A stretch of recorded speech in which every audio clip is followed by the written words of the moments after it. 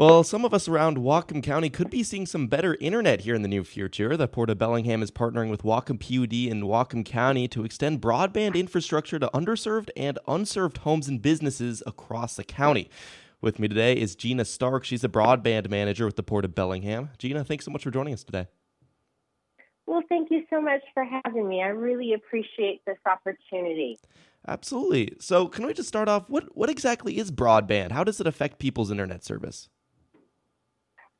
So broadband is just kind of an overarching way to talk about internet, right? So broadband doesn't necessarily have to do with fiber, though that's what we build, but it could be, different types of technology. But it's that ability to have quality access to the internet. So when we talk about broadband, it's just the different types of technology that we use so that individuals can get to the internet to do the things that they need to do. So when you look at the need for broadband investments, how strong did you and the port find that need to be? And what is kind of the current situation of broadband connection for the more rural parts of Whatcom County like this project's addressing? So we found a really big need. So back in 2019, the port led the task of doing a feasibility study. We received money from the state of Washington, and we did a feasibility study to identify the highest need areas in Whatcom County. And we did it in multiple ways. We literally went into a car and drove out into the county to look at the physical infrastructure. Where is fiber lines at? We tested, with equipment to see what was out there. And then even more importantly is we talked to people. We talked to the fire chiefs and the EMS. We talked to the librarians. And we held several community meetings to ask people about what their internet connection is, how well is it, how affordable is it. We also did a survey. I worked very closely with all of our school districts. And what we resoundingly got back, especially out in the rural areas, especially out in the East County, they did not have access to the infrastructure.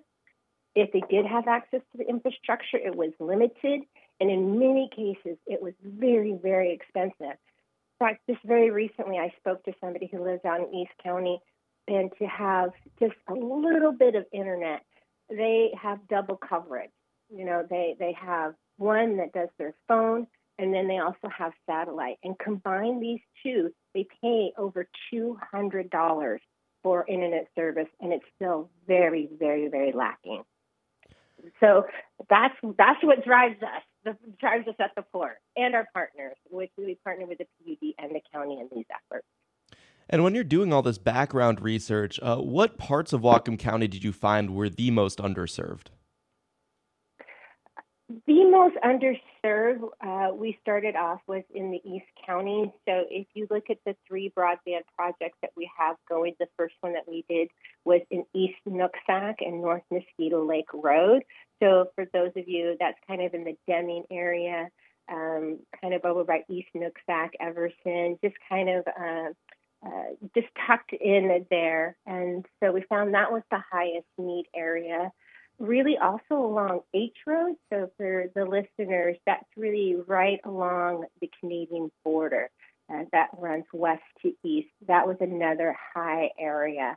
So you're talking a lot of really farmlands out there, very, very, very rural.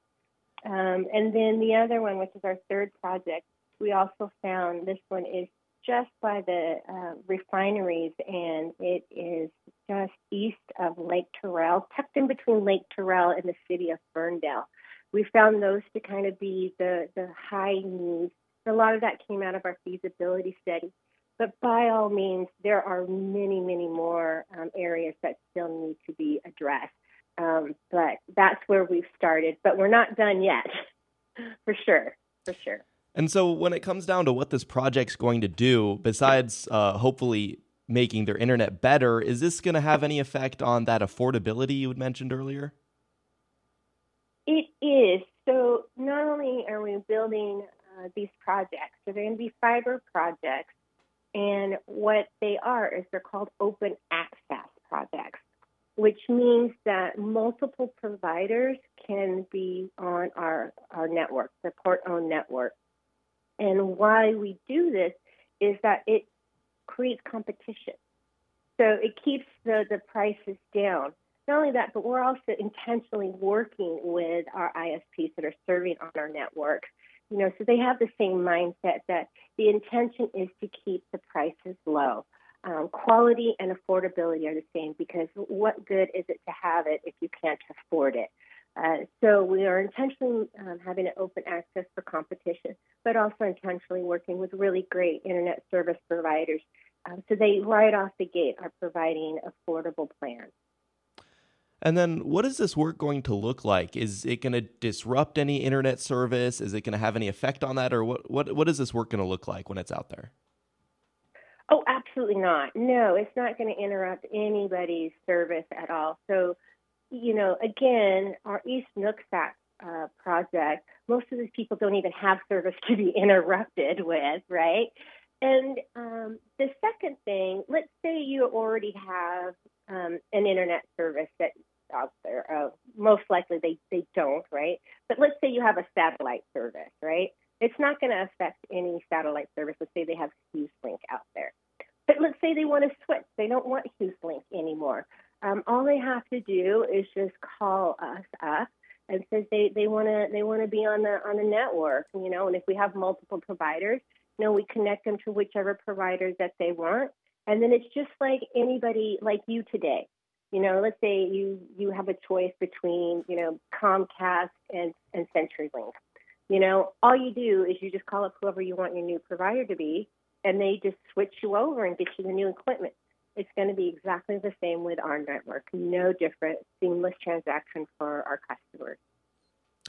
So what prompted the port to start on this project to extend broadband? What does it see as the expected benefits? You guys are getting over $10 million in funding. That's a lot of funds to go towards this project. It is. And that's mostly in grant funding, and those are grants that we wrote from the port. Then we received additional benefits from the county through our Economic Development Investment Fund. And really, the port did this because we saw a need. There was a gap. This was not something that the county, we had, great conversations with, again, our partners, the county, and with the PUD. And we said, hey, there's a gap. And we at the port says we're willing to step into that space. Our private ISPs, internet service providers, weren't doing it. So we said, hey, we're here to fill this gap. We've got community members in need. We've got business members in need. The port does economic development. This is clearly an economic development need. And the state legislature wrote into the law to give ports this authority to do this and build outside of our jurisdiction. So we wanted to be a good community partner. We saw the need, so we stepped up and decided to do it. And again, we'll continue to do it as there continues to be a gap, and continue to work with our partners. We do work well with our other internet service providers. And again, like I said, the PUD and the county. And what changes do you think will come from this? How are these communities going to be changed for the better from these broadband improvements? It's a game changer. It literally is a game changer. I'll give you a good example. On our East Nooksack project, we're in the testing stage, and pretty soon we'll be able to hook up over 450 homes and customers in that area. But one of the customers that we tested, she is a small business owner, and she works out of her home. And she explained to us, she used to try to order her products, and she was basically on DSL, and she would try to put things in her cart and would just have to walk away. It was too painful to watch it, just that spinning circle, and she was on a support group for her mom because her mom's health was failing. She needed that personal support. She couldn't participate on that. All the things that we hear about, telehealth. She, had her hip.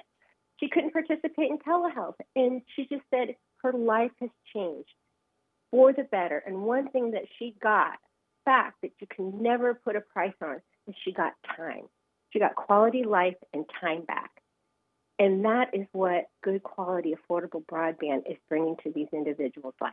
And now her business is thriving because she can get stuff ordered to her home, and she can get her goods to market now in a fraction of the time what it spent her before.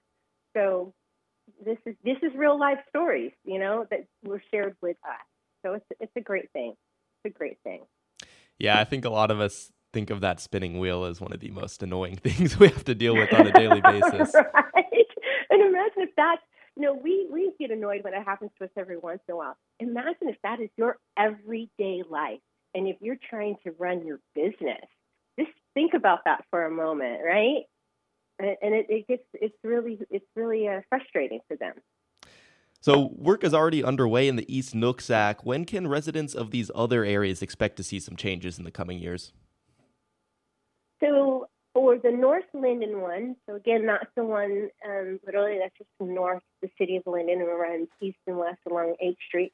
We have begun the design and permitting for that one. So we'll see that one be completed in 2024. And the Ferndale one, we are right behind in getting that one permitted and designed. So we should see that one also in late 2024, if not early 2025. But we're shooting for 2024. Just understanding that there are folks that are in need out there. When the network's all said and done, we'll be able to reach over almost 1,900 homes. So we really want to get these networks online as fast as possible. Absolutely. Well, that was Gina Stark, broadband manager with the Port of Bellingham. Thanks so much for joining us, Gina, and thanks for all the great work you guys are doing to these underserved communities. Oh, thank you so much. It's been a pleasure. I appreciate you giving us the opportunity.